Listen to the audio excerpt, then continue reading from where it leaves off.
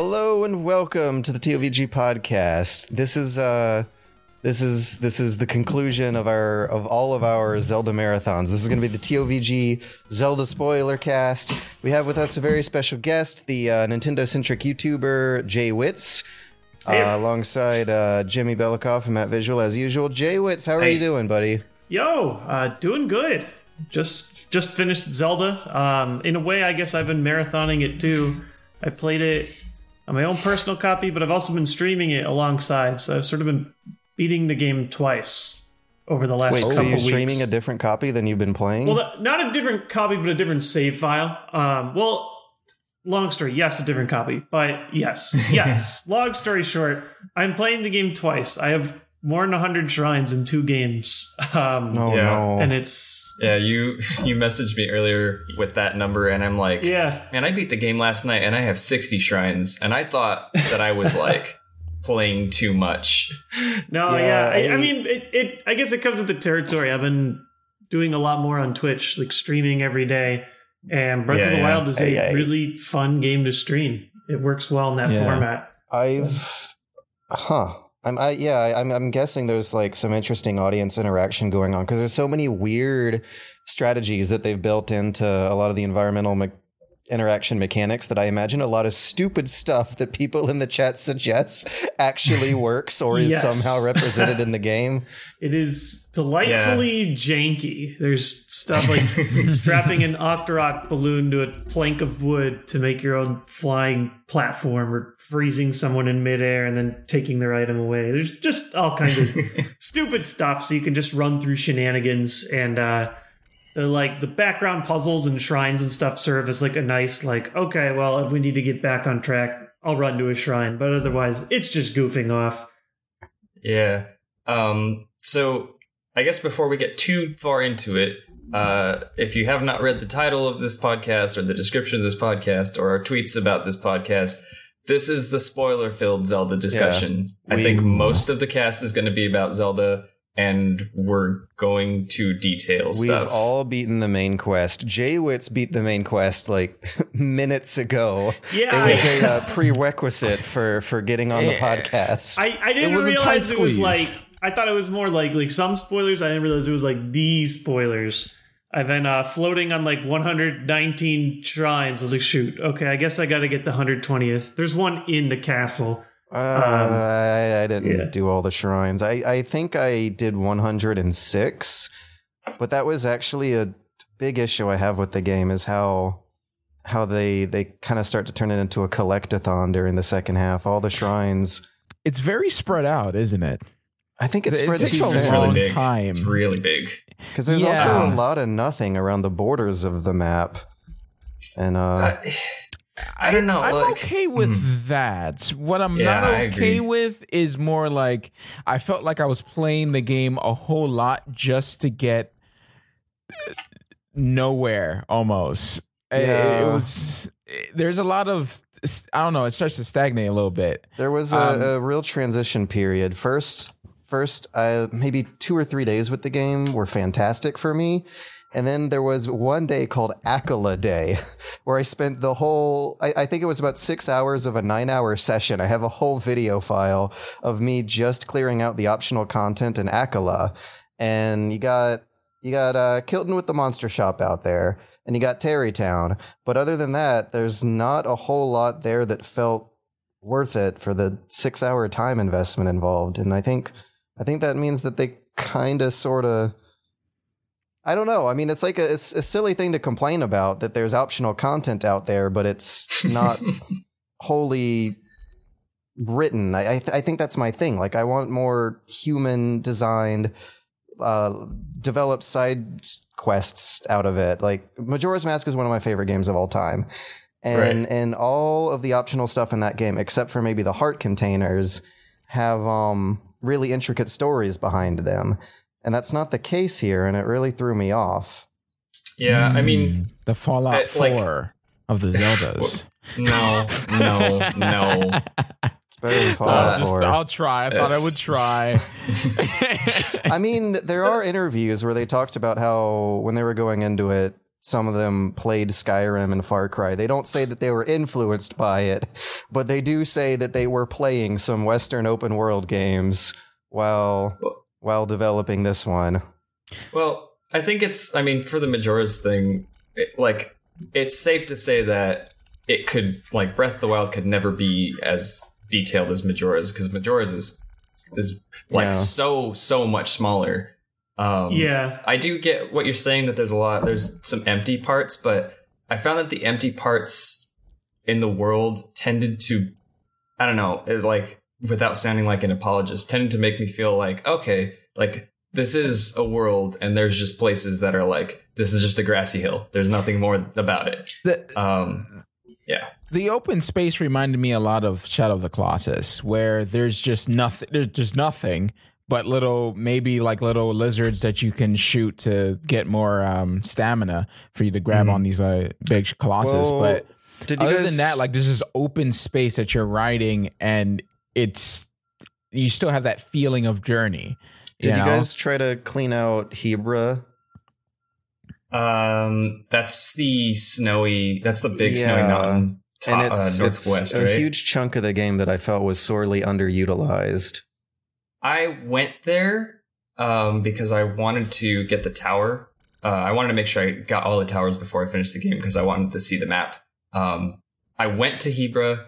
I found like 2 shrines, and I fought that white-maned Lionel in the snow, and it was a cool fucking fight between 2 titans, and it was great. But like, I didn't go around much up there, just because since everything's snowy, you run a little bit slower, and I don't use horses at all. So there's you didn't get the snow boots you can pick up. Yeah. You don't use horses? What do you mean? Horses? So you just walk. The game is too mountainous for horses. They're not Skyrim horses either. They can't rock climb like you can. Zelda, there's a lot of space to cover. I mean, there's a lot. I mean, of course, if there's climbing involved, I forget the horse. Yeah. But literally, I have 2 horses, and I've ridden horses in the game 4 times. 2 were to capture those horses. 1 was to take a horse to the Akala laboratory, because it was like, I was like, oh, I can't jump and paraglide there. It's too flat. I'll use my horse for once. And I did that. And then I left him there, and he's still there. And he's been there for probably 30 in-game hours, at least. You're telling me you went through the whole game without customizing your horse, making it beautiful? I did. Getting it Did you know you could do that? Gross. Horse arm. Well, like, here's the thing.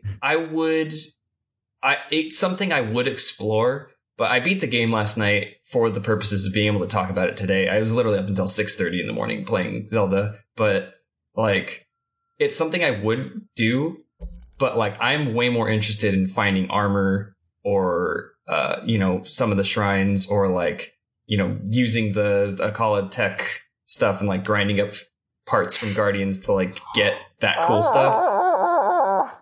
I only it wasn't worth it. I got 2 of the pieces of armor and didn't even use them. I got the shield though, the ancient shield. Caring about the armor upgrade system, it was not a good move for me. Did you guys try to upgrade the champion's tunic? I did it once. I upgraded it once. Not the second time. I saw something I didn't have, and I was like, ferocious horns. See, that's the one on the back of the box. That's the tunic that Link's wearing in all the flashbacks. That's the clothes they have him wearing in the E3 demos. So when I went to the final fight with Ganon, I wanted to have the cool clothes on for the cool cutscene. And I was like, oh, maybe I won't be able to survive the final boss fight unless I have it nice and upgraded to the same level that my Hylian set is upgraded to. The Hylian set is much cheaper to upgrade. It requires extremely basic monster parts that you're going to have an inventory with like 60 of each of them anyway. The Champion's Tunic, on the other hand, when you upgraded the... I don't know if second it's time. The second, third, and fourth time, it requires shards and horn pieces from the dragons. and you have to shoot every dragon in a specific spot twice per upgrade, which means you have to learn the dragon's route, set up the camp, and wait for it to spawn, and it demystifies the whole appeal of the dragon. Like, it turns these dragons into magical mystery creatures, into item spawners, and that, like, really killed me. There was a moment where I found my vantage point, I set up camp, waited until night, but the dragon wasn't scheduled to spawn until 12 a.m., excuse me. And so I would just like get my phone out and start scrolling through Twitter while my character in the game was waiting. And then the dragon would come. And if I missed the shot, I would have to reload the save game, except this time the dragon wouldn't spawn because they stop you from save scumming the dragons. You can't save scum the dragons, even though you can save scum a lot of other enemies. Well, the dragons aren't really enemies. It was a very draining process. Oh, I thought there was tested more my to the patience dragons hard. Than I thought you would be able to like. There is other things that they're each happen tied to their own shrine quest. The blue one is the best because you have to like free it from the evil balls that are attached to it. Whatever you actually have a word for it. It's not like malice. It's covered in Ganon malice. goop. That's what they call it. Ganon goop. Okay. The blue one's the only one I haven't done because that one's like I know the most fun. I know it's where like an actual like a challenge or boss or whatever. The other ones are just kind of there. Like, if you have a scale, you can plop it down to open some of the shrines. And am I the only one who used soldier's armor? Here? Is that the one that just looks like a generic knight? Yeah, it looks like a generic knight. I never got that one. Out all 28s, and you pretty much like it's completely unexciting. It's one of the few armor sets that gets like no set bonus, but you're just like a walking tank at full defense. Basically, that's basically what I was for the majority of the time. Wait, where I do you mixed get and that? matched it. Yeah. Every once in a while, I got to climb a waterfall. I'd swap it out, but that was like the core of both my games. Just, I guess because it is easy to upgrade and it has high defense. Yeah. It's not can be purchased at the shop in Hatino Village. Yeah. Yeah, I walked in, saw it, and I was like, yeah, I'll stick with mine. Like, it was the thing where, like, if I knew how gratuitously they give you things to sell to get rupees, I would have bought in that. But I forgot about it, so I never went back. And you make more money giving your gems out to the Gerudo and Goron town than selling it at the actual shops. Dude, luminous stones, though? Bank. Yeah, they're more expensive than diamonds. I didn't realize until like halfway through, like, that the stones respawn over time. And then it's like, oh, that's what the diamond mark on my stamps are for. And then after that, like every blood moon or so, I could go back to like an ore spot or two and all of a sudden have another couple thousand rupees to spend. And that helped a lot. Yeah, I like my purchasing thing loop is go to purchase the thing, don't have enough rupees, sell half of my topaz, opal, and luminous stone, and then a lot of my like Bokoblin and Moblin fangs. And then I just suddenly have like 10,000 rupees. See, what I did is that I went to the north. What is it? North. It's like the top left hand corner where the snowy place is. I can't remember. Near the tower. And I basically farmed all the animals there. Like I got gourmet meats and prime meats. Oh yeah. Oh, and you had the cooking sales method. Yeah, and then there's a guy who buys every raw meat for like 100, but only 3 a day. But only 3 a day. So what I did, which you'll lose 10 rupees doing this, is cooking 5 of them together, and you get 490 rupees.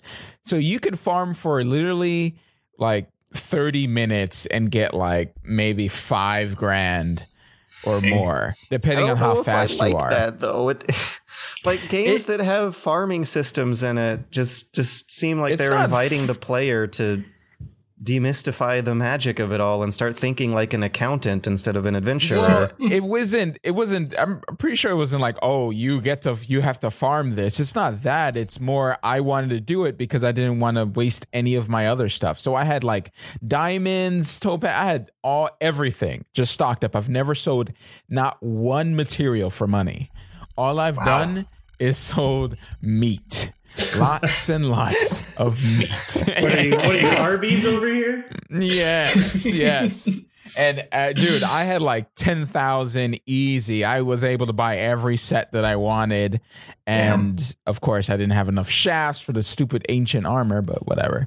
See, the thing with that, early in the game, ancient shafts, I was like, oh, I need these. Oh, they're for arrows. Oh, they're used in every part. Oh, I'm going to have to grind up shafts so much. They're so rare. As soon as I bought one thing there, I realized I had like 40 ancient shafts and I needed like a bazillion gears. And I was like, great. Well, I was getting the wrong thing. The gears get you, but you can buy the gears. Oh, really? Yeah, from your Terrytown. Oh, see, I've not been to Terrytown. I haven't explored an excessive amount of the world. I've explored a lot, but I think that I simultaneously love and kind of despise the paraglider, because I think I've missed so much shit just by like teleporting to a tower and then paragliding over everything to get to the one thing I want to go to. I feel like that's almost the way it's meant to be played, though. Like I think it is, trying to binge it like a completionist, and it was just way too much content and way too little time, and I think I got burnt out. Yeah. Well, okay. Also, I guess that's like the armor upgrading system doesn't seem like it was fully thought through. I don't mind it. Have you ever played Monster Hunter before? Yeah, I think that's... Yeah, I guess I have love a feeling it I or would hate hate it. Monster Hunter. It made me feel very much like Monster Hunter. Got to get the Rathalos Ruby, that one rare drop. God. But it's also like the game never, I think, and I don't know when you guys want to talk endgame boss, but the game never needs you to upgrade your armor fully. Yeah. I mean, you could literally run in there naked from the start. I've seen speedrunners do it, and it's not even that difficult. But yeah. See, that's the thing. Do you guys feel that it was more about discovery than it was about challenge? Because I felt like once you got to a certain point, like the game was super easy. Yeah, definitely. It was a weird pleasure. Holy crap. And I liked it a lot more when it was hard. Like, I loved the first 3 days with it, because when you're venturing out there and you know that most things can one-hit KO you, it's like, oh, I better prepare. I better pay a lot of attention to where I'm going and what I'm seeing.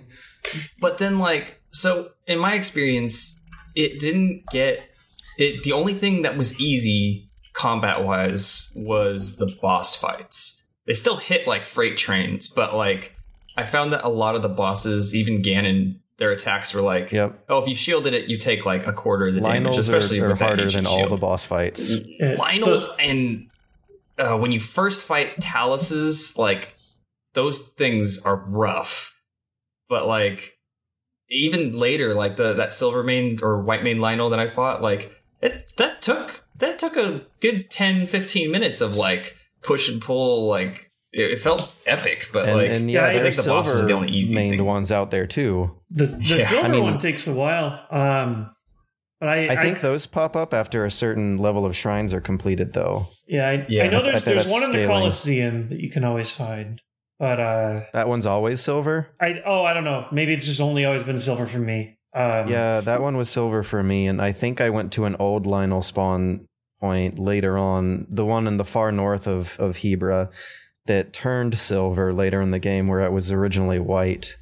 I would definitely want more like Lynel type. Like there actually are a handful of fun like mini bosses to figure out. Enemies, yeah. The Lynel really shines. It has especially when you get to the final Lynels. Oh, that rhymes. Final Lynel has a lot of different attack patterns. You know, it'll gun you down with arrows, or is it going to do the multi swipe, or is it going to do like the football tackle? Is it going to scream and drop a meteor from the sky? There's a whole lot of stuff that it does, and it's fun. I just learned like after like my 40th fight that you can mount them from the back and like slash at the back of their neck. Somebody sent me a screenshot of that last night, and I was like, Whoa. I know you could mount them. I assumed you couldn't ride them, though, because I legit tried a few times. Fun story. No, yeah, they'll kick you off after a period of time, but the idea, it's almost very, very Shadow of Colossus-like. Like, once you've finally mounted the beast, you're plunging your dagger into its neck. I didn't know there was an attack you could do from that mounting stance. And that's also actually very Monster Hunter-like. Fun story. I feel like a microcosm of my issues with this game came about when I had a friend over and wanted to show them an hour of Zelda. They wanted to see it. And I was like, oh, okay, whoa, I just stumbled across a new side quest. I wonder what sort of wacky adventure it'll take us on. And it was the Gerudo Secret Club. The side quest is called the Secret Club Secret. Yeah. And so you walk up to a door and the lady asks you for the password. And if you saw the conversation before, you know the password. And then I entered it correctly, and she was like, okay, you can come in, you know the password. Text splashed on the screen that said, new side quest, the Secret Club Secret. And then I immediately walked inside the door, and another text pop-up splashed on the screen that said, quest completed, you did it, good job. And we just kind of looked at each other, and our jaws dropped, and I was like, see, I'm not crazy. I did a different path. I found the door first, and then found the conversation next. So it was actually like split up for me. It wasn't like quest complete. Like I found the door. But even then, the whole side quest itself is just whether or not you've talked to everyone in the town or not. And that's it. That's the whole quest. Have you talked to everyone in the town? Yes/no. I mean, not every quest can be like a Witcher 3 6-parter, you know. My standards here that I'm holding this game to are Zelda standards, and in Ocarina of Time and Majora's Mask and Wind Waker, I don't remember a lot of TP, to be fair, but I remember those games having much more involved side quests. There's a few shrine quests. There's a lot of stuff though in Zelda that's just like, if you know the way to get to this secret room, you get the secret room, and that's it. Yeah, I think that in general, this game has more just across the board, so it may stand out more that you're running into them often. But like, there are quite a few like involved side quests, and there are a lot of side quests that don't like give you an objective marker either. Which I really feel like if I scrolled through everything on that side quest tab, it would all be bad side quests except for Terrytown. Did you do like the giant horse one? Yeah. You didn't. Didn't really feel much about it. What about like Eventide Island? That was a shrine quest. That one was good. Yeah, that was good. That was good. That was fine. Yeah, I actually found it the same way. Like, a lot of the side quests are just pretty simple gather a thing for me quests that aren't super interesting. But the shrine quests are full of some really fun stuff. There's like a woman who's drunk and won't, or at least a drunkard, and won't leave a shrine until you bring her the perfect alcoholic beverage. And so you end up going to a completely different place, learning, the only way we make our giant alcoholic beverages in the desert is ice. And you're like, okay, where's the ice? And then it turns out you have to bring like a block of ice from the like snowy northern area to the Gerudo area. And so you're running a block of ice while it's melting and everybody's shooting fire arrows at you. The whole thing was just the fire arrows were a little bit mean. Yeah, I gotta say. It's the whole thing. A fun story. Ended up being like really pleasant and funny. You can go back and revisit her then later when she's at the club, and she literally just says like, shrines aren't really me, but you know what is me? Drinking. She's like, wow. Like that was just one of them. No, there's a lot of them that are just, hey, you found the shrine. Here you go. Solve the riddle. But a lot of them. Oh, did you guys do the one in Kakariko where you the orb gets stolen inside of Impa's town? No, yeah, I've been eyeing that orb for so long. I have words about that one too. I haven't done that one. I assumed that because I've tried to the reason like talk to you Impa haven't enough, is kind of bullshit. I feel, in my humble opinion. Okay, that's fair. All right, I mean, I don't know what it is, but I can tell you why you don't know what it is. You have to complete other quests to get that quest? Yeah. You have to do all the bad side quests in the village to unlock the good shrine quest. And one of those bad side quests is a lady whose house...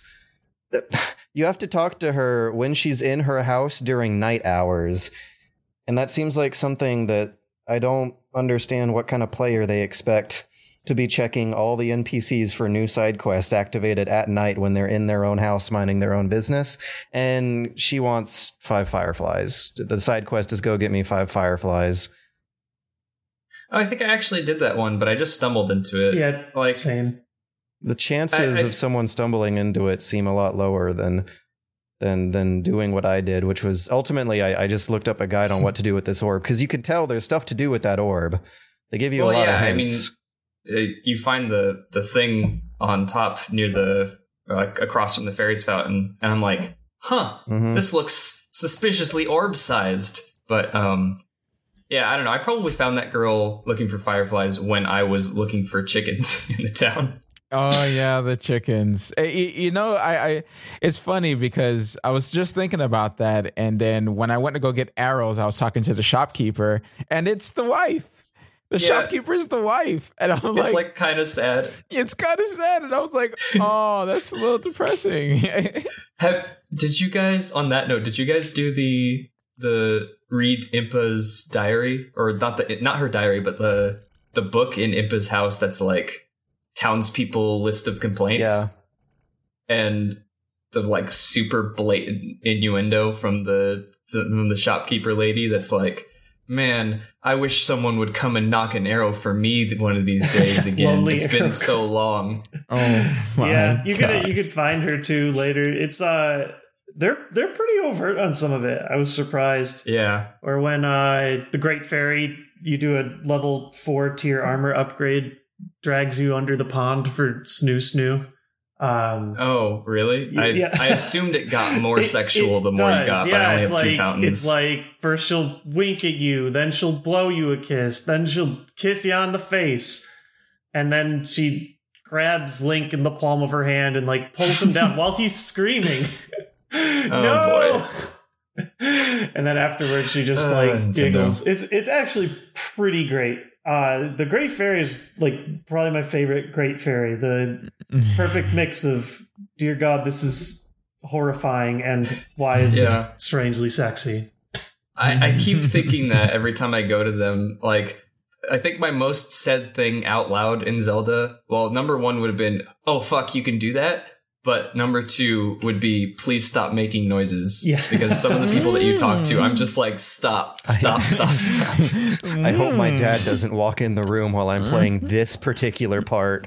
Yeah. Which is reminiscent of a lot of childhood memories playing any Zelda game. Don't let your dad walk in during the fairy fountains. I remember playing Final Fantasy, and you know how like I forgot. I think it was I think it had to be 9. No.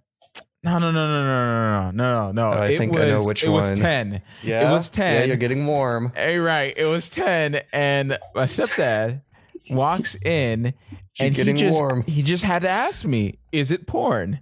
And I was like, no, it's not. It's a game. I said, look. And I was like, look, this is the game here. And really? I could take out the thing. Yeah. I was like, what the hell? Maybe I don't know, you man. were just at a certain young time kid, in your life where parents expect to be walking in on porn. Yeah. It's like, what is this guy so happy about? I thought you were going to talk about him walking in during the laugh scene.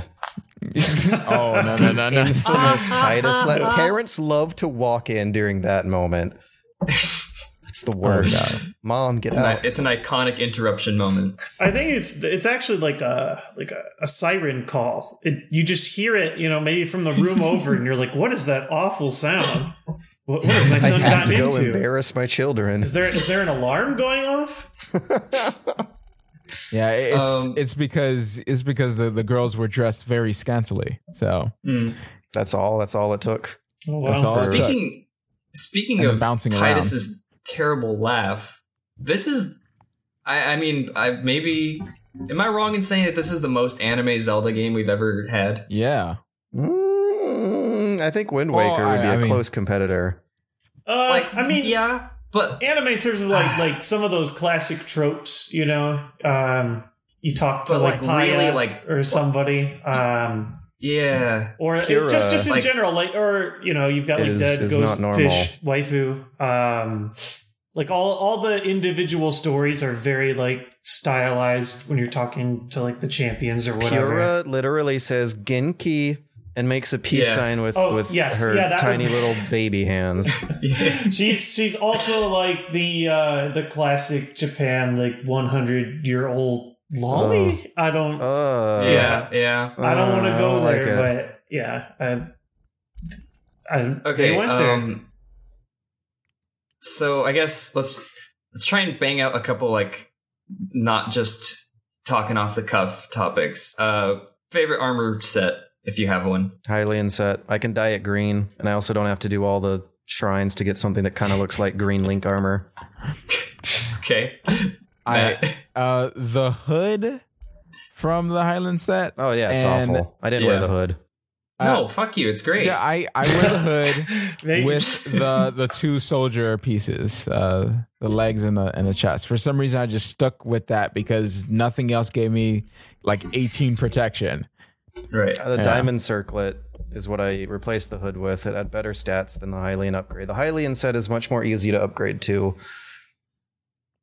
than the Champion's Tunic. I mean, like, it's like throughout the game, you know, you're kind of hot swapping. Oh, I'm cold now. I'm wearing my warm gear. I'm warm now. I'm on fire. I'm wearing the not on fire gear. But in terms of like individual piece of gear that I remembered the most, when you first get that Zora tunic and the game's like, oh, you can ride up waterfalls with this. I did not expect for Link to go like full salmon, like rocketing up the waterfall. That was actually, button, all of a sudden, like quite wonderful and pretty cool that it's still relevant. If you want to make a quick infiltration of Ganon's castle, there's a waterfall at the back. You can just rip through the thing. There's actually there's a character you can talk to, and she's like, How do you want to storm the castle? Goron style, Zora style, Hylian style, and you ask? She mentions like Zora style. She like literally tells you like, "Hey, there's a waterfall. You might want to ride that one." It was just like I actually remember doing that last night because I was going up the castle and I checked the map and I'm like, "Oh, okay, I see the path that they want me to take around here up to the top." And then I exited out of the map, looked at the path, like million turrets and sentries, and I was like, but what if? And I turned the camera and there was a waterfall. I do it my way, and I like bypassed everything, and it felt really cool. Even like it was obviously like given to me, but it felt cool regardless. But I feel like that ability kind of speaks to the redundancy of the challenges they face, making a world that's meant to be played completely out of order, where the whole map has to meet some kind of baseline of difficulty that new players could stumble into this stuff with, because the Zora suit's ability does not replace your climbing nor your cryostasis. You can make blocks of stepping stones on top of waterfalls, or you can just climb up the cliffs on the side of those waterfalls. And so that's so tedious, though, for the cryo I don't thing. know if I would like you're talking like 10-minute climbs. I mean, yeah, you can do it, but I wouldn't. I think the fact that it gives you options is kind of cool, because like most of the time I use climbing gear to just climb up stuff, but like when I beat what's his name, Rivali's Vamedo. Oh yeah, once you get the big old vertical jump. Yeah, Rivali's Gale, that, like, now I can, like, do I really want to climb that cliff? Like, I can use this and I'll be down for, like, 10 minutes, but, like, I'll use it right now. And then I do the cool big jump and fly over. Like, I like that it gives you a whole bunch of options, and I don't know. Yeah, I didn't have a bad experience with that. My wife was watching one of my streams, and she was telling me, like, oh my god, there's, like, a tower where it's, like, always raining when you climb the tower. And there's like enemies gunning at you at the same time. She told me how miserable it was climbing this tower. And I walk up and I just happen to have like Rivali's Gale in my stream. And I just jumped the whole thing at once. She's like, I hate you so much right now. So she went straight to that dungeon and did that dungeon like second. Which is there's very little pomp and circumstance around the Rito dungeon for some reason. No, that dungeon is just like strangely one-stop shopping easy. in and out. The weirdest thing, you walk in and all the dungeons have like different like prerequisites. You got to do prerequisite before you do the fight before the dungeon. Most of them are actually pretty cool. But this one, he's like, okay, I need you to hit 5 targets. And you see the timer turn on. 3 minutes. You can shoot them all in slow motion in one go. You really can. Yeah. I was trying to think, like, how could they possibly have this challenge? I think maybe originally they had a thing like hit all the targets. There's like 20 of them or something. But I think they learned that players became frustrated because they ran out of arrows, or maybe they didn't have enough arrows to begin with to do it. I don't know what the reason was. That was like the weirdest, most strangely easy part of the whole game. Yeah, and I can't tell if they intended for that to be your first or your last dungeon. I can't imagine anyone liking it if they got to it in the middle, though. Yeah, that was my third. I was thinking that Zora's Domain is like set up in like a world design way to be the first one. You can find like 5 NPCs that remind you, like, hey, the prince is looking for a Hylian like you. I found like 5 of those guys, and I was like, okay, all right, I'm going. Not only that, but if you just follow the main story quests from the beginning, that's like, okay, go to Kakariko, and then when you get to Kakariko, they tell you to go to Hateno and meet Pyrrha, and then when you meet Pyrrha, she's like, oh, you can go to the Akala Ancient Lab, and they can help you more with your Sheikah Slate there. And if you go from Kakariko to Akala, you go straight through Zora's Domain. Yep. So, like, if you're just following the story and not exploring around, like, Zora's is going to be, like, the first place you get to. So I feel like that was the first one, and plus the power in there is like a good early power to have. Yeah, just and from there on, I like Mipha's Grace. I like the idea of like, okay, you can make one really big mistake. Now you can't keep repeating that same mistake, but it's just like a little get out of jail free card. Made a lot of sense to me after that. Like that's why so much stuff can one hit kill you, is because fairly early on you're suddenly able to tank one of those hits. Yeah. I like it that it's because of the weapon that they're holding, not necessarily because of the enemy. And you can literally just take that weapon from them, and they're like nothing after that. Yeah. Before we move into dungeons, I guess, Sheikah set MVP. Yeah, that's a good one. That makes the game a lot easier, too. That's great if you're like bug collecting or whatever stuff. You can just sprint through fields of bugs and mash the button and gobble them up. Yeah, it's I wear it like 90% of the time I'm playing. You also get a speed boost at night, and yes, which is so good. I really want speed boosts. Sick kick-ass ninja, which is a reward. You can in itself. dye it black. Also, I feel like that gear is almost mandatory to wear during the Kakariko Village quest, but I don't want to. Yeah, like I won't spoil it for you just because you haven't done it. But there's some nice little lore-y bits in there. It was fun. I mean, like, I am absolutely a person of aesthetic. So, like, whenever I get to a shrine, I swap into Sheikah gear or Hylian set with the hood just to be like thematically, I'm not going to be wearing that must take you forever. No, it takes like 1 second. There's so much menu clutter in the later game that I really wish you could do it from like the D-pad menu is having a right stick down, accessing an armor set.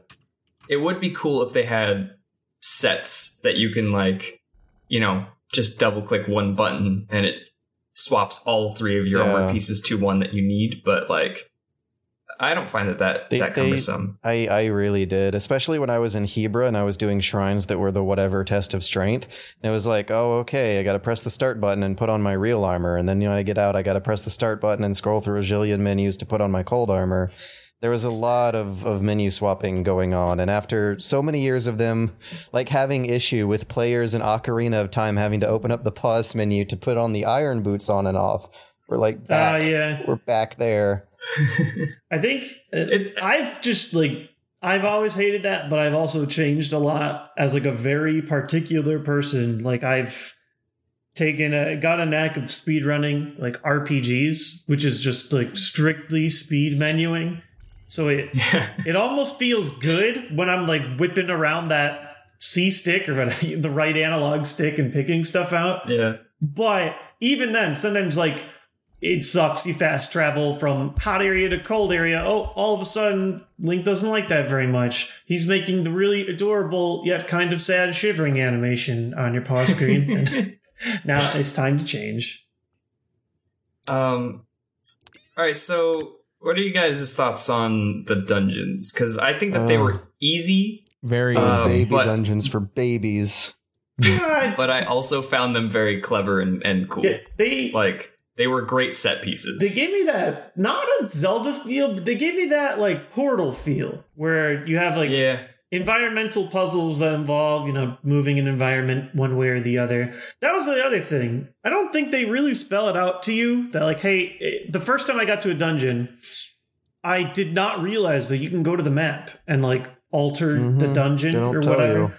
They tell you so much other stuff. Yeah. They don't tell you that. I actually got stuck in the Zora dungeon for like an hour. And I've got the review copy, so there's not like a guide I can look up. So I start like in a panic messaging everybody I know with the game. Message Gerard. Hey, have you gone to the Zora dungeon? I don't know what to do. And he's like, I'm sorry, man, I'm just doing shrines. I'm like, oh my God. Yeah, he did like 100 shrines before he did any dungeons. It came to me eventually. And once it did, I was like, oh, this is actually awesome. But yeah, that was the one thing I was like, huh. The thing with that is like how they tell you is like through these terminals you can access the controls for the divine beast. So I thought that each terminal would be me turning on something that changes the thing. And so yeah, it took me a while as well. I was like, I saw the arrows, like pink arrows, and I was like messing with them, but I didn't lift the trunk up high enough to shoot water into the inside area. So it never like connected what I was doing. But I think just in general, that mechanic, although weirdly explained, it is cool to have these Zelda dungeons that are like on such a massive scale that like every dungeon you're manipulating the whole dungeon to change. And it's like massive happening in real time and stuff. Might be a misnomer. I don't know. I'm a fan of the Goron one. I think that is like the perfect example of what they were aiming for. I really wish overall, though, that all the dungeons were longer and that they all didn't have the same texture set and that they all didn't have the same voice set of... They are really ugly dungeons that don't feel very themed. When the methodology sets in, like, it was killing me. Like, I didn't like hearing the same guy be like, all right, you just got Terminal 5, you just got Terminal 4, you just got Terminal 3. Oh, time to go do the boss. And every boss was like easy. A variant of the same base monster type too. And like that, I think they were really cool, just easy. Yeah, I could agree with that. The only one that was hard was Fireblight Ganon, because he did that thing where he puts a shield up, and it took me a while to be like, oh, the wind is going at him, so bomb. You know what's funny is like they throw a bomb. Right. I felt like an idiot too, but they train you for that with the wind tunnels and bombs to shut down the sentries. There are rock Octoroks that suck stuff up with a very similar animation. Those two, yeah.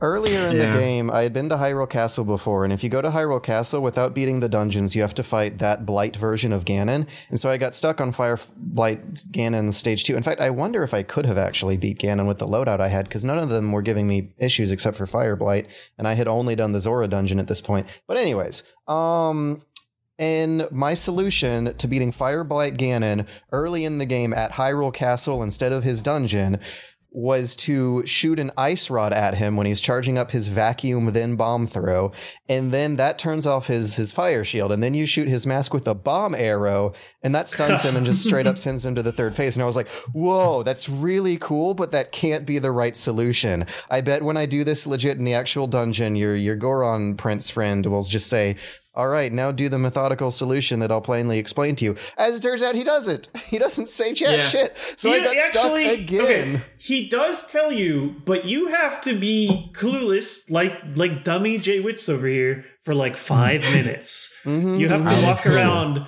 5 minutes, and then finally he's like, maybe use the bombs, you moron. Wow. And I'm like, oh no. Well, so, I guess I didn't end up getting stuck that long, but it still felt like I got stuck really long. Maybe I was right on the edge of it, but it took me a long while to make that connection between like, oh, it wasn't all of my experience playing this exact same boss in a different room didn't prepare me. It was actually the Octoroks that were training me to figure out the gimmick for this guy, because I knew it could not have been the ice rod and bomb arrow. I guess I don't know. Oh my god! But I had the most trouble. Not those are the most trouble, but the most like challenging fun with Thunderblight Ganon.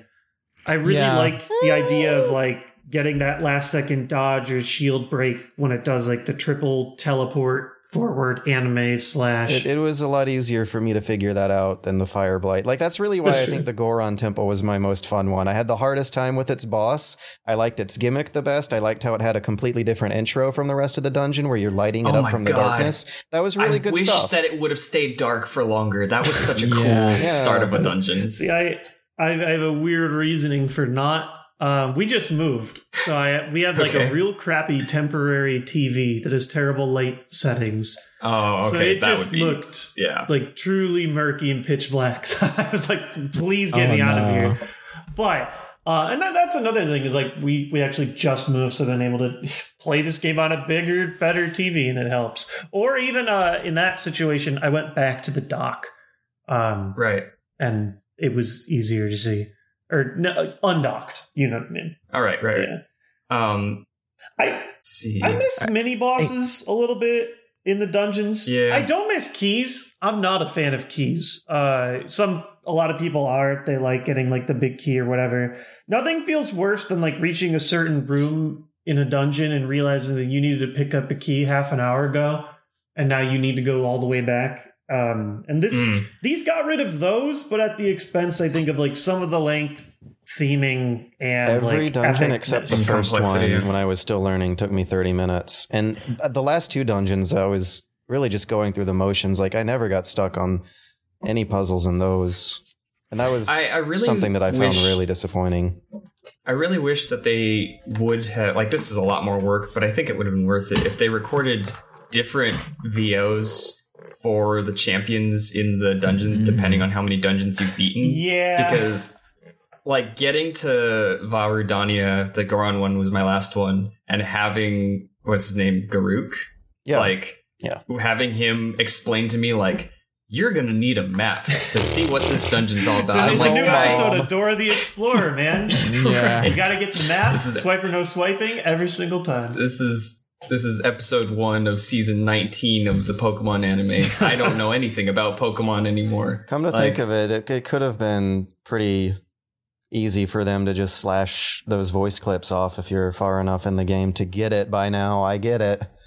Yeah. Or even like, I don't know, this is just spitballing, but like it would be cool if they did a little bit of difficulty upping based on how much more you've completed, like, I don't know, bigger, stronger enemies hanging around or something. Yeah, they do nice that with to the see whole some rest scaling. of the...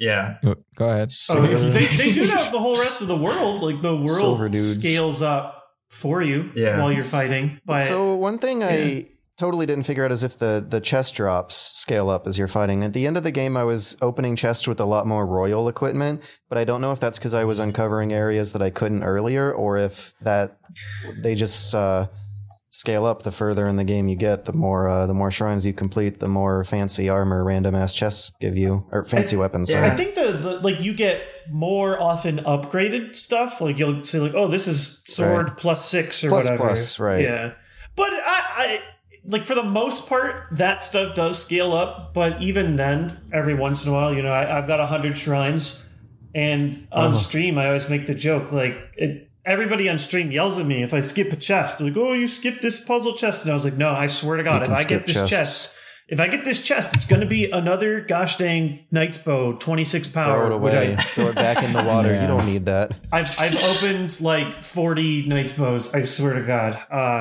And they feel unrewarding. But then, like 1 out of 100 times, you go and get the chest, and turns out it was one of the pieces of the climbing gear. You definitely wanted that.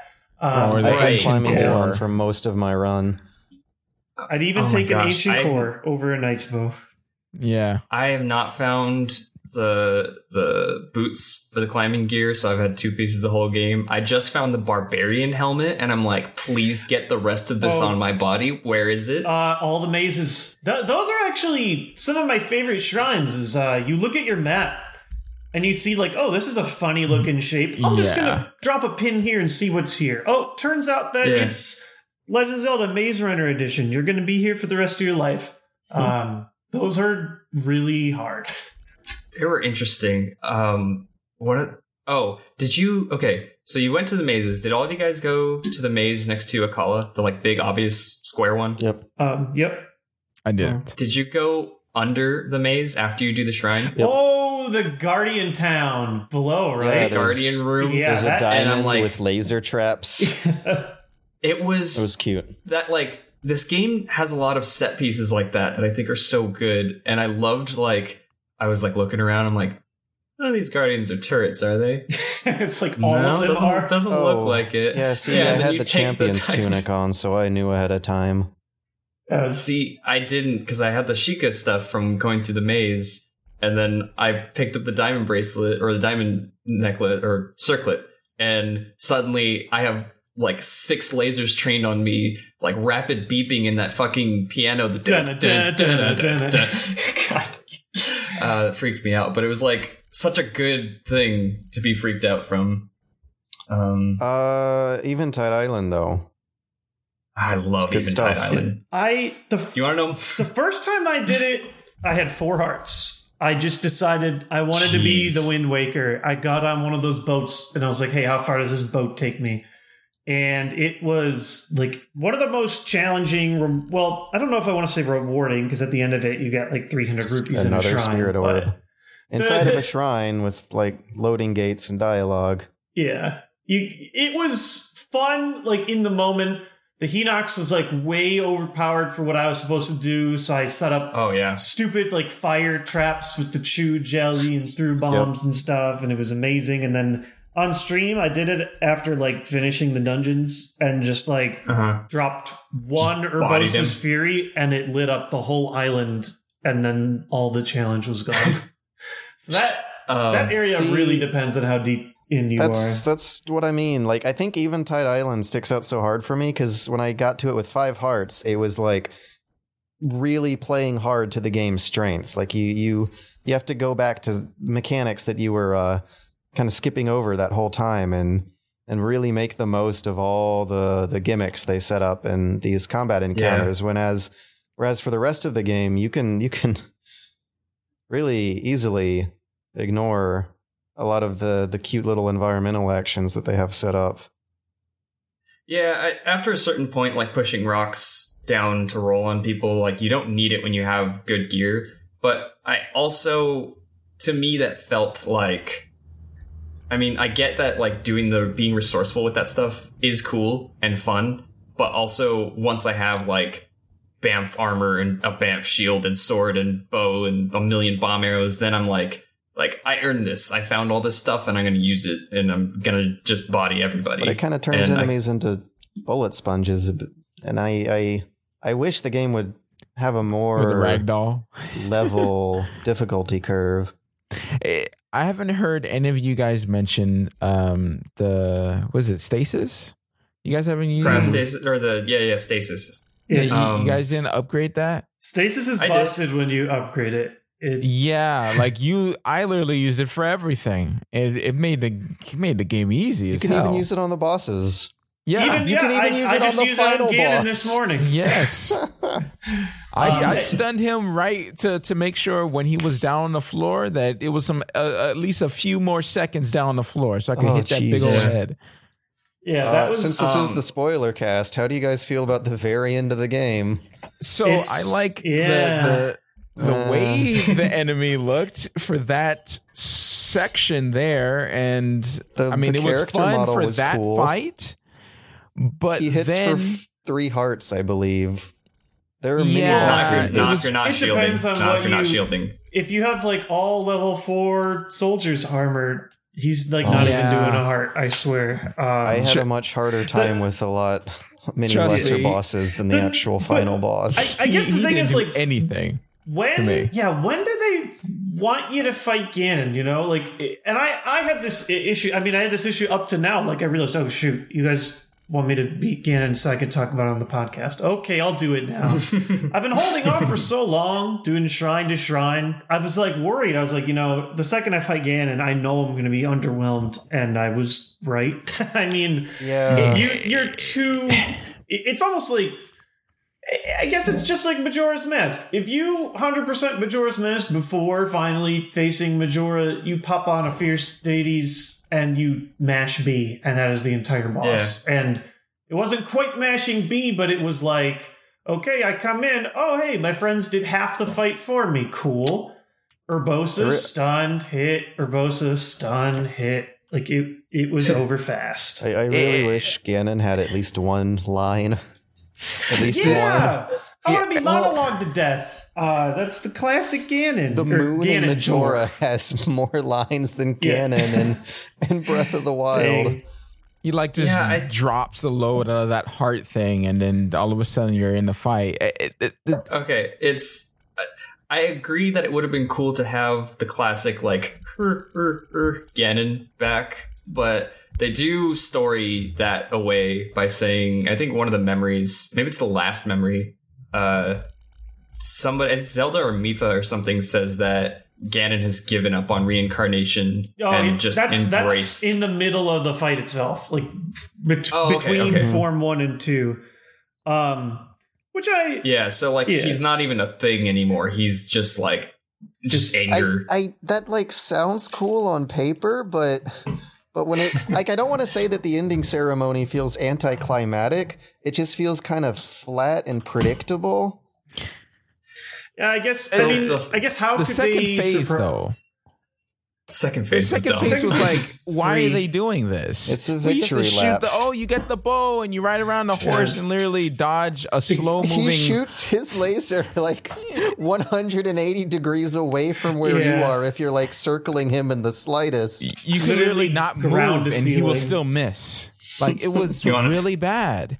You want to know something terrible about that crossbow fight? Training. Also, the final cutscene really disappointed me too. It's 3 minutes long, and it's Zelda being like, "Thanks, hero. Let's go do work." Yeah, you don't like get a happy dance around the campfire. I don't even know if you get that cutscene if you don't find all the memories. Oh, I'd hate to imagine what kind of cutscene you get if you just speed run it from the very beginning. Yeah, because that's not that's not as rewarding a cutscene either. It's pretty the thing is, like, with open world games like this, with very few exceptions, something like The Witcher, I enjoyed how that concluded a lot. But a lot of the times, like something like Grand Theft Auto or whatever, these big open world games, they like don't know how to end or like where to go. And I feel like not where the budget's at.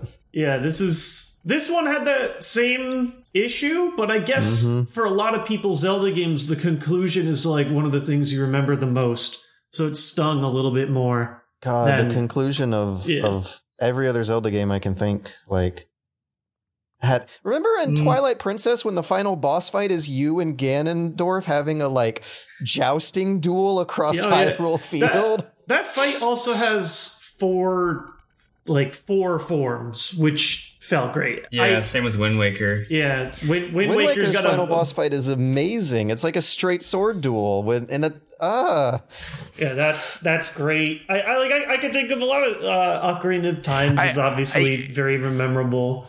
I think like the worst thing for me is playing this game, building my character from scratch, from like the little nub Link, all the way up to this beast mode, thinking that the Ganon fight is going to be like the climax, like just like real test of strength, a major test of strength. It's the opposite. You made Goku. Yeah, exactly. You just spirit bombed him like boom. You know, one punch. Totally skipped. One punch, exactly. Man, yeah. One punched him. It's ridiculous. It felt wrong. It felt wrong, and it felt like dirty. I cheated the game. I was like, maybe I did too much stuff, but I mean, what are you supposed to do? You're building up this character. It's so satisfying to do all the armor sets. It's so satisfying to go at all the shrines, and when you go to finally fight Ganon, you expect at least a little bit of challenge. You gotta. They have to know that you have like a full inventory of food. You know, you are prepared. Oh, yeah. Okay, you got bomb arrows, bro. You spent all your rupees. You know, you are ready. You got your armor set all the way. And then when you go in there, you're like, oh wow, did I even use any weird. of my food? They have Ganon balanced for players who probably rushed the game, but that kind of seems antithetical to those amazing moments early on when you get one-shotted by like a moblin who just casually slaps you. You're like, I get it. I gotta prepare and try really hard. I was really scared because a couple people one-shotted me in the castle that had really good weapons. Was it one-shotted me like straight up. There's the castle itself. I actually enjoy a lot more than Ganon. The music is like a sick remix of like 3 different classic Zelda themes. There's a bunch of rooms, all of them hiding some crazy stuff. People consider it the 5th dungeon. And I think if that's... it pretty much is. But there's also like no gating going on to it. If you go the it has a map waterfall screen route, that looks like a dungeon, but it doesn't play like a dungeon. I don't know. You can skip it completely. Like you can just sprint through, you can fly through, and miss everything. If you do spend the time and uncover the stuff, I actually think it's a really cool area. The word dungeon, I guess, just depends on what you think a Zelda dungeon is. You know what it was? Yeah, it was a Oracle of Seasons dungeon, the combat dungeons. It's a like dungeon in that way, but it seems more of like a dungeon in like the traditional sense of like you come across a cave on the road, like you could explore it if you want, but you could literally bypass the whole thing. Yeah. Which again, I'm all for that kind of that option. Like not forcing you to go through stuff if it's not like for the story purposes, but like, I don't know. I'm going to go back and explore the whole castle. I just needed to rush through it to beat Ganon real quick. And I mean, there's some neat stuff in there, but it takes so much time to find what I would say are the 2 neat rooms in there. And that's like, I think folds into how the second half of the game became such a drag for me. The world felt like it was inflated in size for what neat things are there. They take a lot of time to dig up. I guess I can't really speak to that just because I have not played as much as any of you guys, apparently, me with my baby 61 shrines over here. But I don't know. I'm somewhat on the other side of the fence. Like I've basically played through the whole game twice at this point, and I'm still having a really good time with it. But it's also maybe just I'm playing it in a very different way, though. Like a lot of the times, I'm either like playing it with an audience so that we can all sort of like point at the cool views or laugh at an individual line of dialogue, and that helps. I think sitting by yourself definitely changes things a lot, which it's fair, and that's how a lot of people play Zelda. It was at Shrine 40 where I just started mashing buttons on the controller whenever I finally get up to the monk mummy and trying to skip as much of that as possible because I've seen it 40 times before. I ended the game with something like 102. You have about 60 seconds of a ceremony, a real ceremony for completing a little drop in the bucket nothing shrine. You are now going to get another spirit orb. Like you inflate that over 120 times, that's 2 hours of just watching the same ending ceremony plus the loading screen afterwards. That's a single Lord of the Rings movie of the shrine. Not if you're watching them properly. It's only half of a proper Lord of the Rings movie. the director's cuts.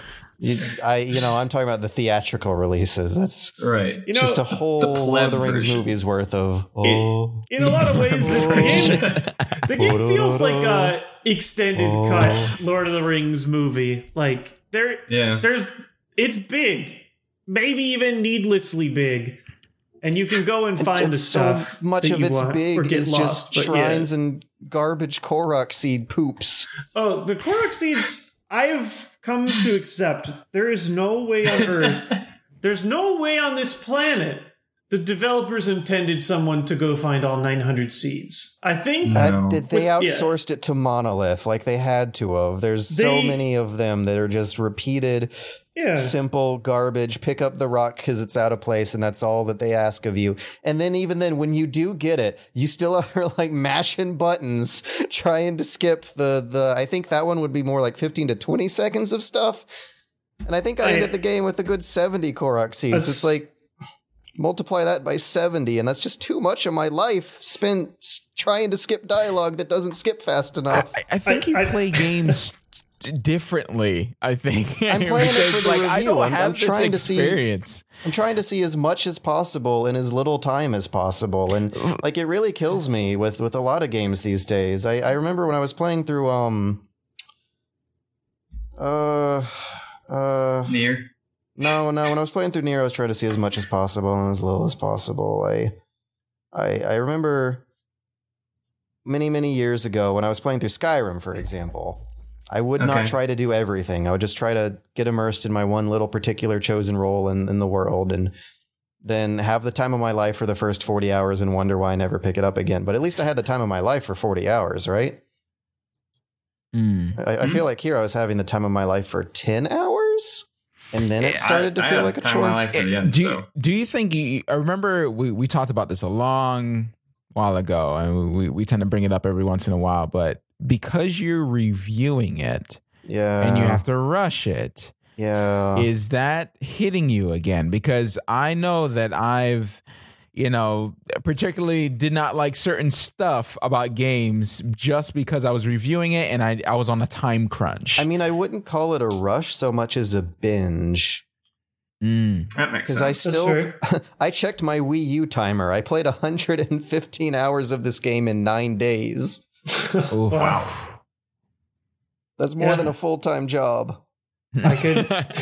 That's almost double a full-time job. I could definitely see getting over Zelda in that format, for sure. I guess that's. I mean, I played that much, but I know I don't understand why you aren't feeling the same thing. You played probably more than me. Yeah, probably. I don't. There's something about the game that just really resonates with me.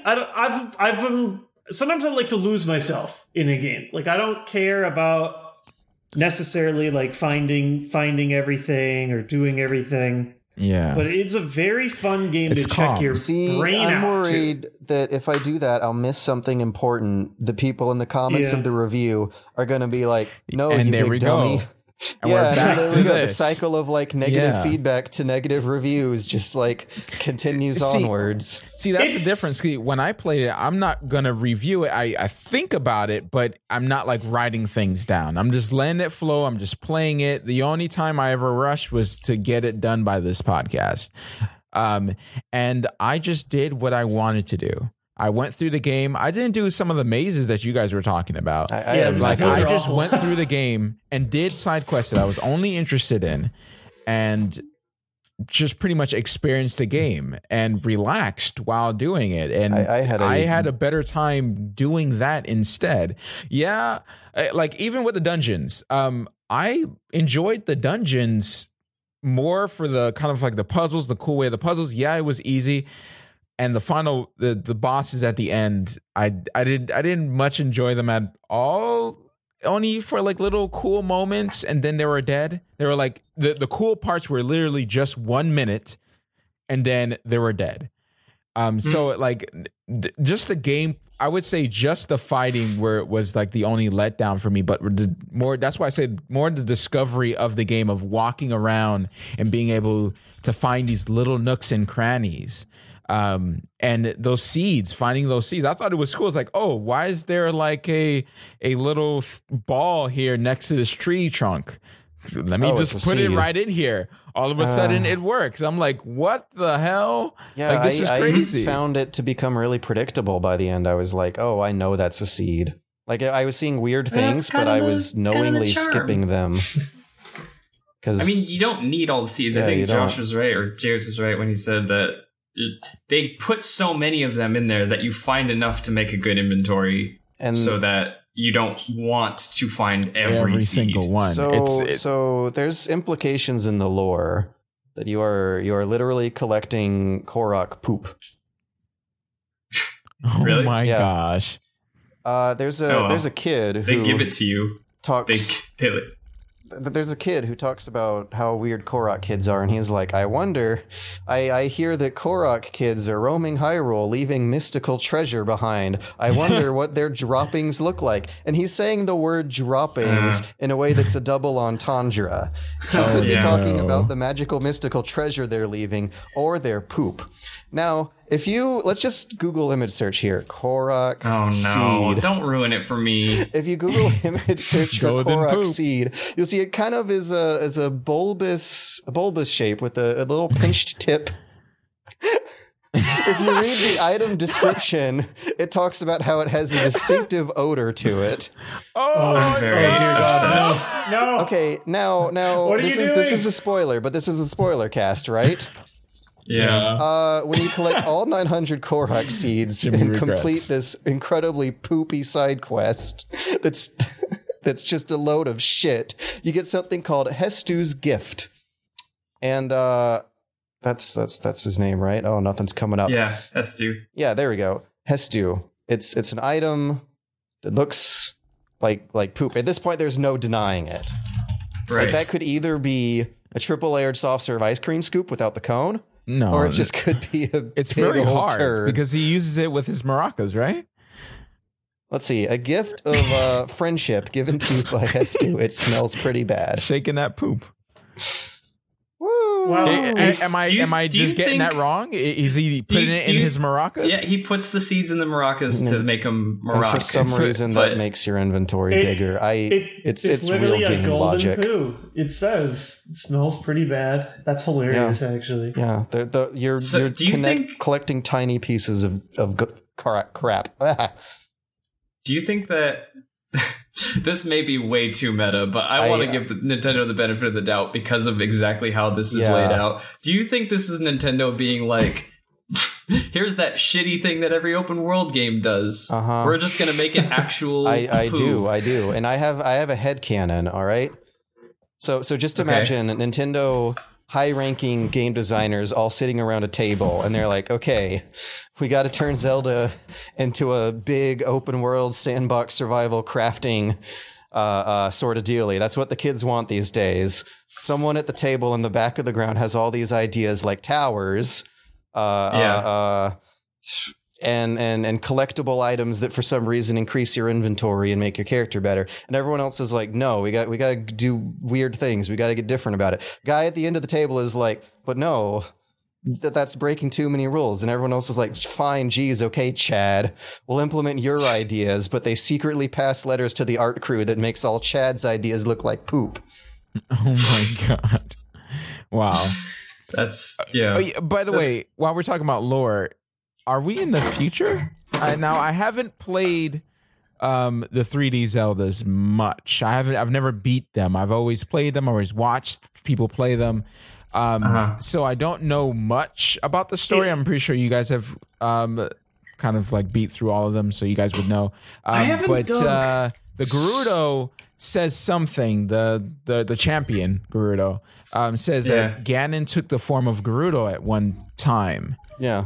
Is that referencing Ocarina of Time, or? Yeah, it's as definitely. far as we know, yes. There's also because they do mention a lot of the sages. The Gerudo. Oh yeah. I forgot who specifically, but one of the Gerudos says I believe that you were sent as a gift from ancient Noboru. Gerudo. Yeah. Noboru. Yeah, she hammers that hard during a cutscene. She's like, "We will live in honor of your name, glorious Noboru." And Ocarina of Time, all she does is like open a door for you and then get eaten by the boss. I mean, she's a sage. Yeah. So it's kind of important. Yeah. A little bit. And Van Rudo is named after Princess Rudo. There's also all of the divine beasts are named after the previous characters. Meadow from Medley, Rudo from Rudo, obviously. Rudania is Darunia, and I don't remember the other one, but I'm just gonna give it the benefit of the doubt. Yeah, I don't remember. I can't think of it either. The flying one, right? That's all four of them. There aren't a lot of them. That's Naboris. Naboris is Naboru. And Meadow would be Medley, and Rudo would be completely unchanged.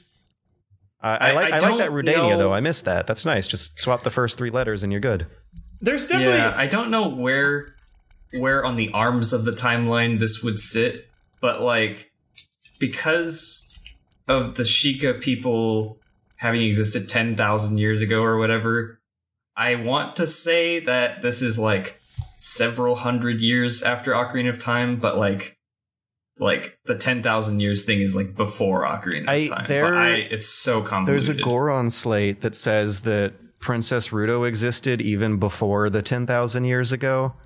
Okay, so I think we're just tens of thousands of years past Ocarina. I think it's like I haven't actually like sat down and done theorying or whatever. There's so many references to past games either in the world or there's even a point. I forgot the exact.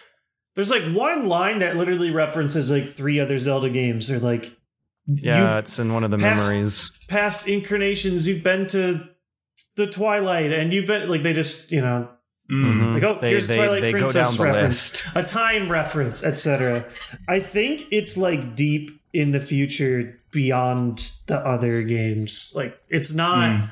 Nothing directly correlates in terms of like story wise, but if you go to the map, there's a million different markings or whatever. Like, this is just like the Bridge of Eldin, etc. And you can go forever on that. Also, I like the cute little naming conventions of the landmarks.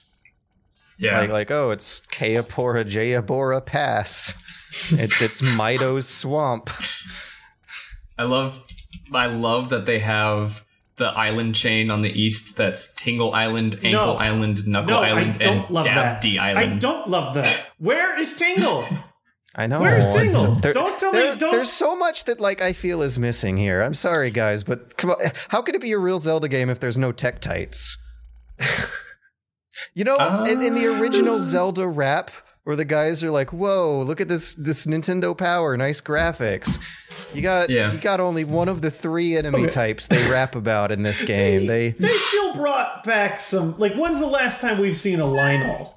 They brought back Lionels. Besides A Link Between Worlds. At what cost? The Hinox are super uncommon as well. They did some cool stuff. No Tektites. No Tektites. What's the line? Not a really single Tektite. He just name drops them randomly. Octorock's levers and Tektites too. Can you help our hero face through? Yeah, go Link. Yeah, wiki whack. You want to know? While we're on that, let me just say, Octorocks are broken. They have pinpoint accuracy, Widowmaker accuracy. Yep. They only do half the heart, but they infuriate me more than any other enemy in the game. They cancel you. I hear the splash like from 2 miles away. That'll like, and I'm like, oh fuck, no. And like, it's you can't even. God, I thought how if you hold your shield and press A, you get like the perfect parry. You can't even perfect parry their things back to hit them because they're back in the water immediately after they shoot. You have to also arrow them. I feel like Octorocks made me stop looking for all the cool little hidden mechanics that are there because they still operate by the complete bullshit physics established in Ocarina, where even though you have no force acting on the rock, but the rock still reacts with equal and opposite force that it comes to you at if you just hold up your shield and try to stop it.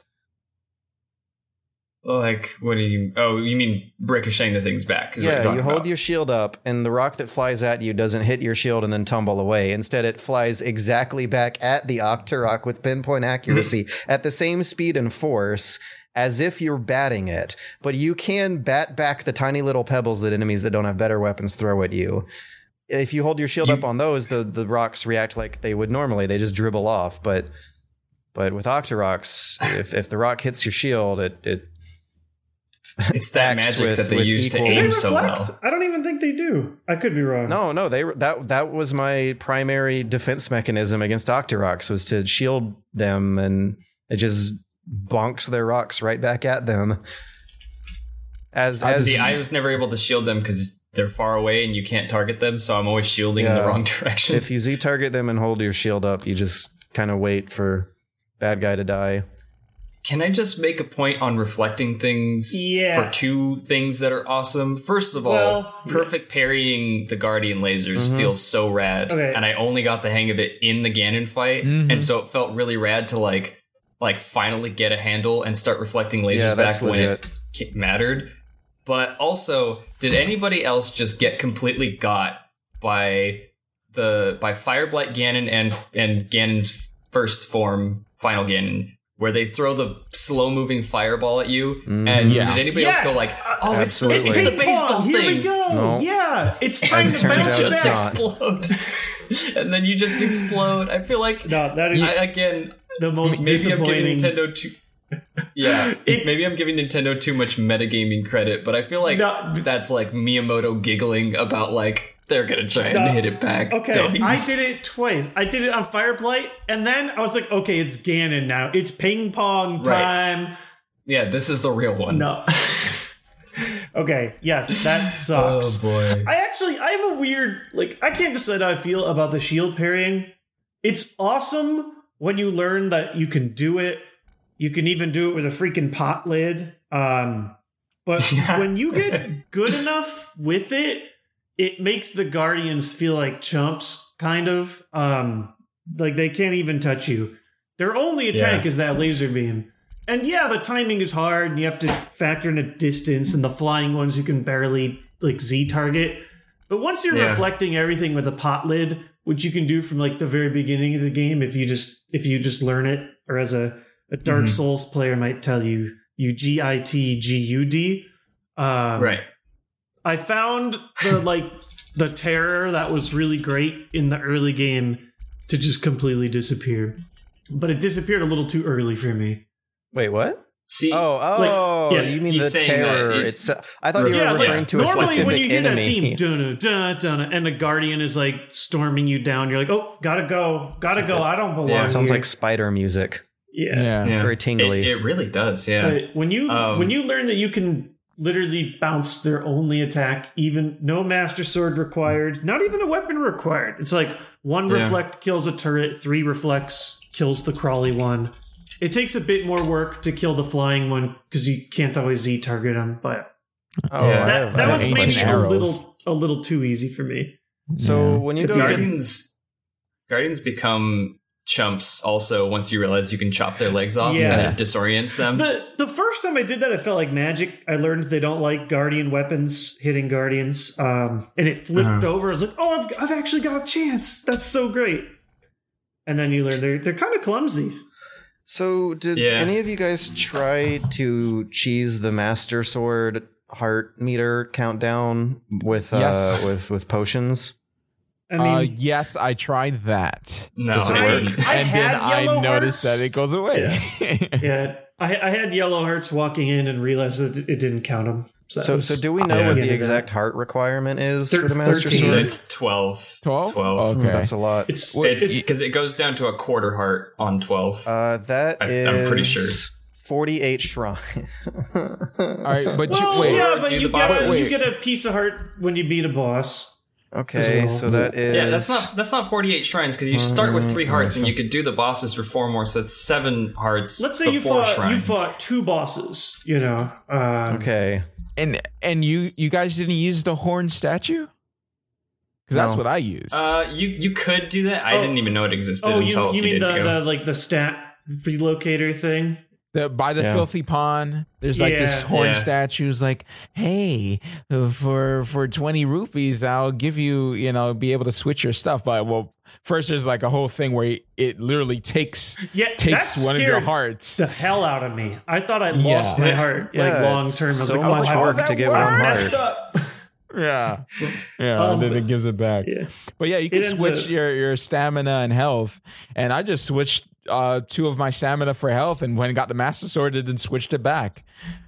That's pretty much what I did. Yeah. Okay. So assuming that that you start with 3 hearts, and let's assume you get 4 more hearts from all 4 bosses. That means you need 5 hearts to get up to 12 hearts to get the Master Sword, which means that the game is still asking a minimum of 20 shrines out of you. It's more like 16 once you take out the 4 that the game like mandatorily makes you do in the opening area. That's true. Well, how do you get the 4th?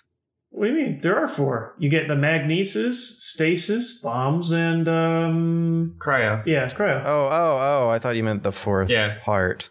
Oh no, you get a heart from doing that, and that's mandatory to get the paraglider. So is the Master Sword mandatory for the final boss battle or something? Not at all. No. Well, you know what? I shouldn't. No, it's not. Actually, because speedrunners don't get the Master Sword. They run crashing and grab whatever they can at Ganon's castle.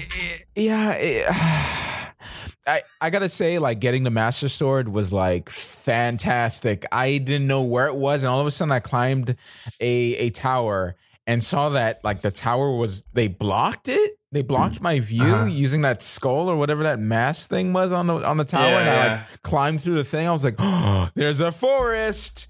Oh snap! And I just ran right in there, and I stayed up an extra 2 hours.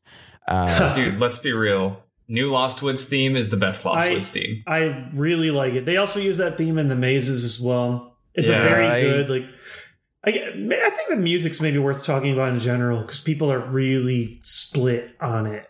Yeah, it's divisive. I feel split about it. What's up? I dig it for the most part because, like, I like the minimal feel. I think that the catchy Zelda tunes would start to get kind of annoying with how much time you spend in each place. I like that they still have some of the catchy themes, like every town, every boss and dungeon. I know, but like you didn't do Terrytown, but Terrytown's a huge jam. It like builds over time as you make the town bigger. Adds Terrytown's good when Hudson isn't asking you to gather him 40 piles of wood. I really like. Pretty easy to collect, though. It's not fun to collect, though. Sure, none of the fetch quests are particularly fun to collect. You can do a lot more with your wood in Minecraft than you can in Zelda. But let's be real though, that shrine quest outside of Rito Village, where you have to wait for the shadow of the heart to go over the thing and light a fire on it, I like that. Oh, yeah, that was good. Those puzzle quests make me, when I figure them out, it makes me feel amazing. When I can't figure them out and have to ask a friend, it makes me feel like a big dumb. So my favorite shrine in the game is the one next to the Deku tree, where it asks you to look to the stars for the answer, and that one was really cool. Oh, that one stumped me for a long time. That was the only one that ran right out. I didn't finish it. So what's the answer? You have to count how many times the constellation shows up on the big wall, right? And you put the ball in the hole that correlates with the number that constellation shows. That correlates with the amount of times that constellation shows up. Yeah, I thought I would actually have to like go outside, camp until night, and look at the sky for something. Because there's one other shrine I saw whose puzzle needed you to go outside and go somewhere else, and that was the Dueling Peaks. That one's garbage. But well, I didn't like it anyway. I liked pretty much all the times this game gave me a word riddle. Because that's the kind of stuff that I genuinely didn't expect out of a new Zelda game with how used to all the hand-holdiness I am. Like, when the old man tells you to draw a line between the 4 shrines and meet him at the center of those lines, I was like, oh, God, they're really going out of left field for this one. And then before you know it, you're playing... 5-year-old Timmy's playing his first Zelda, he might have missed that entirely because he can't fully read yet. There's a lot of moments where it feels like 5-year-old Timmy couldn't play this one. Well, yeah. Second, he finds his first like blue bokoblin. He asks mom to return it, I suppose.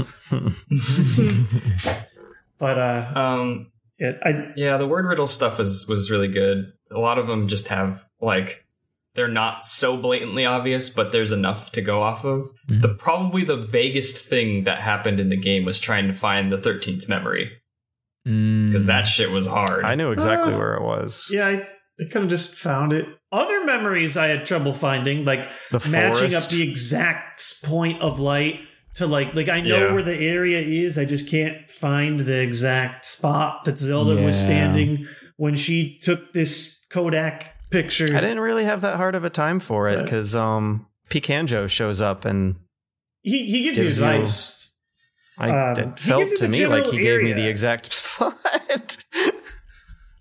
Because once you get there, you just climb to a high point and start paragliding around until you see the glowy blue or the glowy golden. I have the same Wind Waker problem where I have a hard time finding the glowy golden. And it's like I've done everything you've asked of me. I found the man giving me the hint. I climbed to this area. I looked through my Sheikah camera, and it looks like I could take Zelda's exact picture, but I cannot find the exact X on the map. The glowy golden. The glowy golden. Actually, the one that infuriated me the most is the one of the bazaar, because it's like this big bright sand on the floor. It's like almost invisible. I got there at night. The only one I had a hard time with was the forest, up until I did what Jimmy was doing last night, just methodically teleporting to every stable, until Picanjo showed up and more or less gave me the exact spot. Yeah. The only one that I had an issue with was the castle one, because I couldn't find Picanjo for that one. And so I was like, it looks like a castle, but that castle's very hard to look at, and I can't tell if anything looks like it. Spoiler, looks nothing like it does in the present day. Yeah. Right. But the way I finally figured that one out was I looked at it, and Leah walked through the room, and I just had to like get it off my chest that like I need to find this thing so I could beat the game for the morning, but it's really hard. And then I was like, literally, I like talked out the solution, and she was like, I was like, I see that this looks like a circle and that looks like a hexagon from above. And so if I find something on the map, but I just can't, and I zoomed into the castle and I was like, look at this. Everything looks the same. I can't find anything. And we both stared at it for a second. She's like, maybe is it that bit? Yeah, it's like, oh, there's like a bridge like right on the map that you can like. Yeah. But I found the memories to be somewhat unrewarding. Like some of them felt cool and some of them felt like a very useless, short, zero lore conversation that didn't. I kind of liked that, I guess, because it demystified Link as this like, it made I don't know, it contextualized who Link and Zelda were and their relationship. And then if you read her diary at some points in the castle, like I really felt like this iteration of Zelda herself was actually like cool and a person. She felt like a real person. I liked her. I guess some of them just felt like, I don't know, just really like short and not. So I guess they build up the 13th memory like it's gonna rock your world. Impa's like, this is the final one. This is the message she really wanted you to see. And then I got to it and I was like, oh well, that seems pretty straightforward to like what was told to me by the king. I don't know. I thought it was the significance of seeing that was where and how he died was like. I thought it was kind of. Yeah, maybe I'd have to resurface him up again because it was one of the first quests I did. I just dug up the memories. It just, I don't know. It felt like a nice way to explore every part of the world because they're everywhere. Do we know what happens if you end the game without the memories? I'm actually trying to look up. You don't get the last cutscene. I'm pretty sure you don't get the last cutscene. I think it's the one where Zelda says like, I can't hear the Master Sword anymore. That was weird of her to say. What the hell is this crazy lady talking about? No, they set that up pretty early that the Master Sword spoke to her when you died, that it was like your purpose was not fulfilled. Or I guess they set that up when you find the Master Sword. The Deku Tree tells you about it. I guess I took her way too literally. Oh, so the Master Sword doesn't actually talk. No, it doesn't have like a little like the little like wing spread on the hilt doesn't like clamp together like two jaws and go like. According to this crazy lady, though, it totally does. Apparently, I don't. Maybe it does if you're just her. Maybe she's going crazy. I'm playing it now. Like you literally see like Zelda and Link and the spirits, and it pans up, and then it says the end. Yeah, it would normally just end there. The only thing you get after going through all the memories is, you get Zelda and Link. She talks a little bit. Let's repair the future.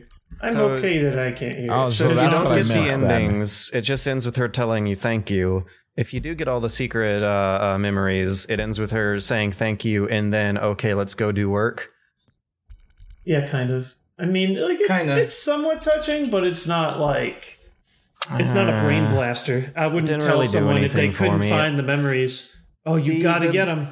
The memory cutscenes I thought were really well done. So the ending cutscene being like just that was it was a just little disappointing. Because I think it would have been cooler if did they do this in other Zeldas, or am I thinking of a completely different game series? But like if they would have done Final Ganon. If you don't have all the memories, is just phase 1.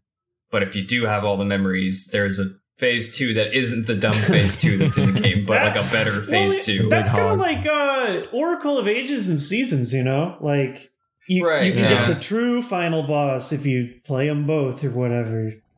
I had a weird disconnect where every time they go back into the memories... They're talking about this world where they're like, they weren't good enough. You know, like they couldn't beat Ganon. People literally died.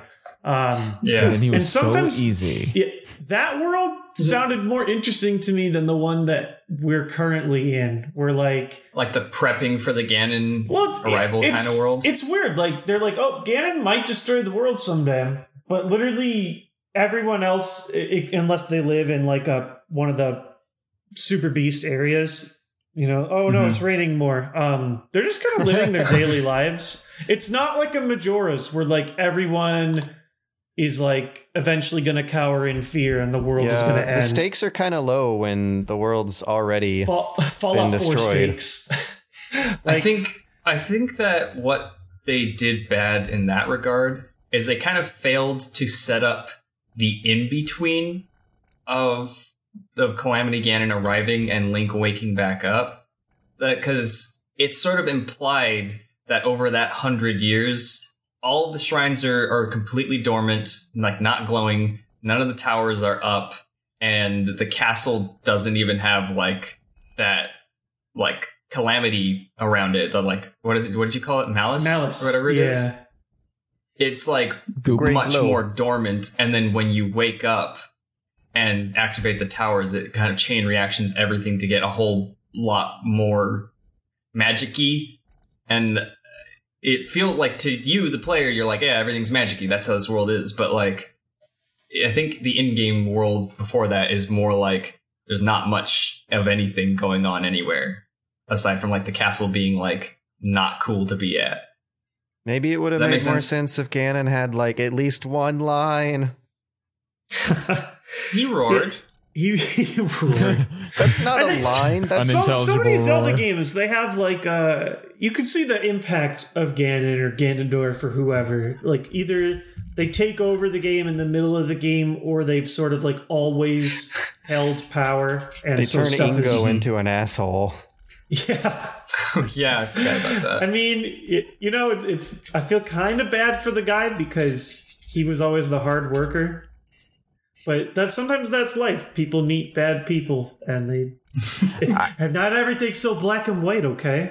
I was expecting Ganon to come out before Monster Ganon.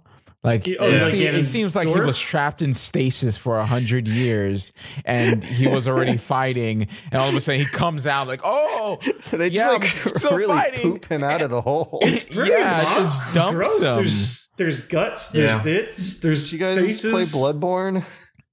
Very Bloodborne. I've seen a little bit of it. So you remember that boss, the one reborn?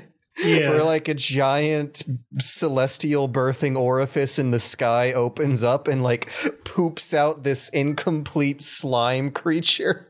It's basically gross. Calamity Ganon. Gross. He just like stumbles onto the field. It's like, oh, I gotta fight. It's good monster design though. Imagine how much more scarier he'd be if he said at least one thing. I loved that every Ganon iteration had a stupidly big weapon that they like do like a like whoosh and it appears in their cutscene. That was cool. Also, and Ganon's giant massive fire sword was like, yes, can I have that?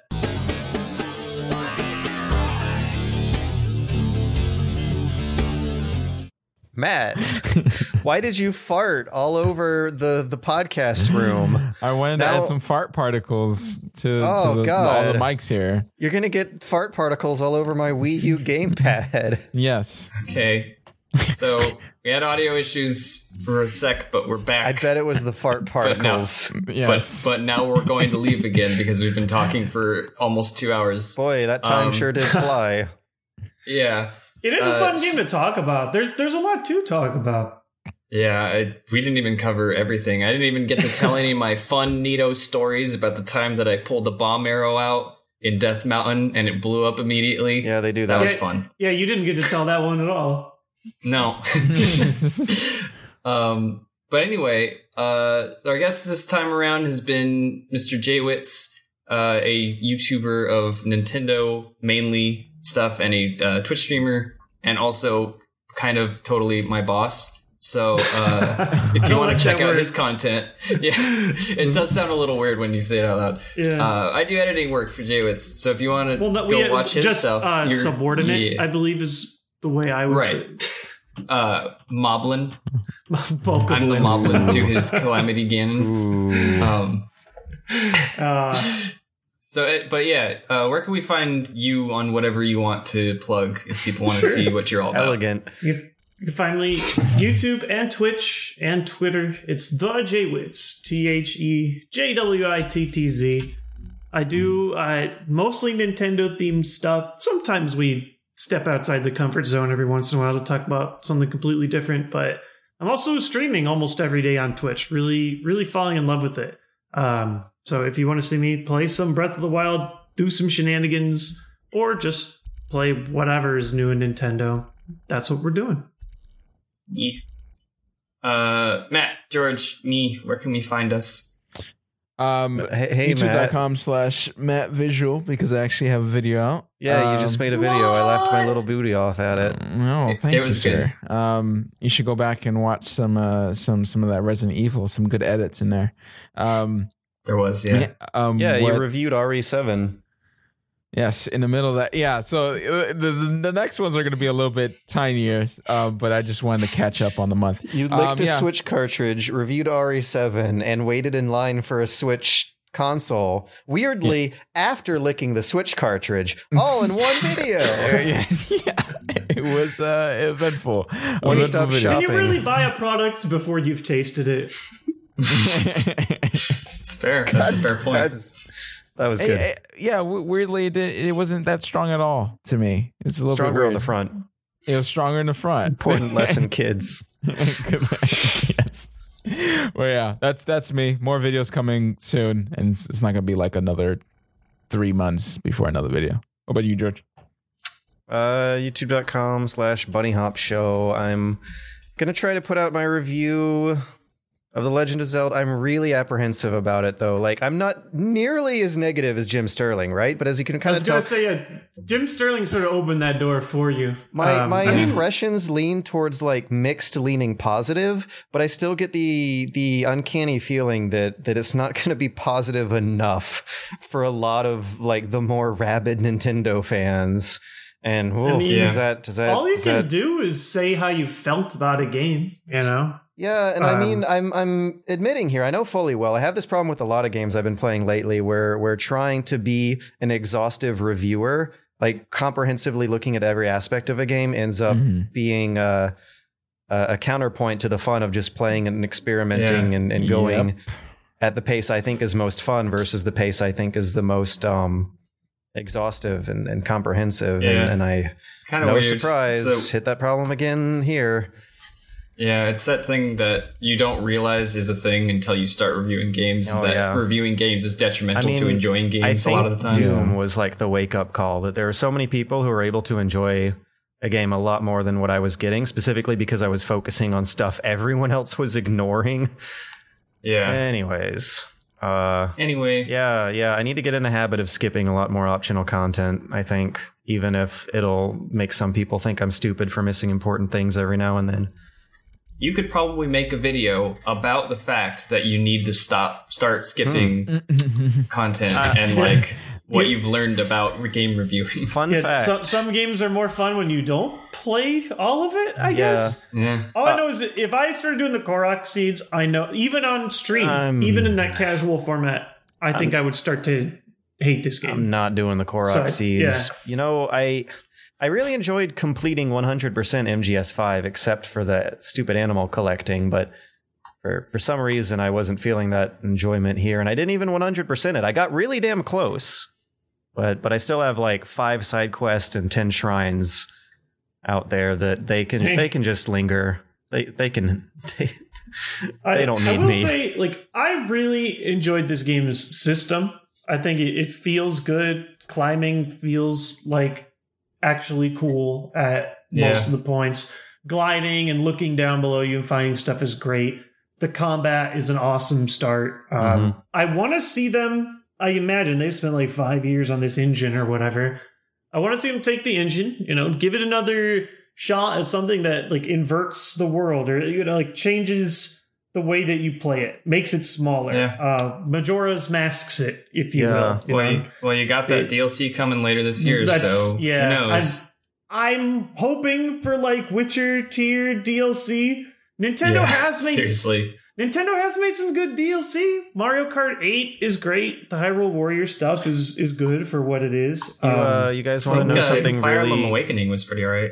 Guess what's really depressing? What's really depressing? Epona is in Breath of the Wild, but only if you buy the amiibo. Yeah. You want to know? Oh boy! Speaking of horses and Epona, I want you guys to know that the second face of Ganon. I don't know what horse that was that I was riding.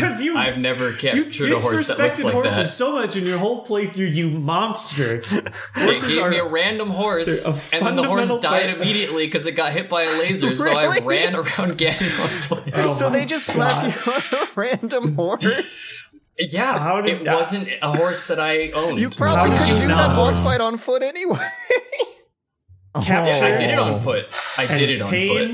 And love and revive with your the horse god. How could you not? Yeah. Oh, speaking of which, the horse god. What? Have you guys seen the horse god? Yeah. Oh yeah. Yeah. There's villagers who would lead you to her. I got gypped out of 1,000 rupees for a place I'm never gonna fucking use. Oh but my god! Man, it was interesting. You go back and you revive old random from the 1,000 rupees. That's cute. The peasantry. I guess I could revive the horse from the Ganon fight. Well, maybe I actually don't know if you can. You disgust me. Anyway, honestly, we're going back down the Zelda hole. We need to climb out. George's complaints are like actually valid, and I think that criticism is fair, but not taking the time to like name and care about your horse. That's where I draw the line. If I did that in the review, people would go nuts. So really, I'm not committing any crimes here. Jimmy is. Yeah. You're going to go mad to at horse him prison. instead. Horse prison. Oh boy. Yeah, I want to see horse prison in the DLC. You know what? Our musical better than horse armor. Our musical guest this week. Oh, look, it's the. Hang on. Wait, no.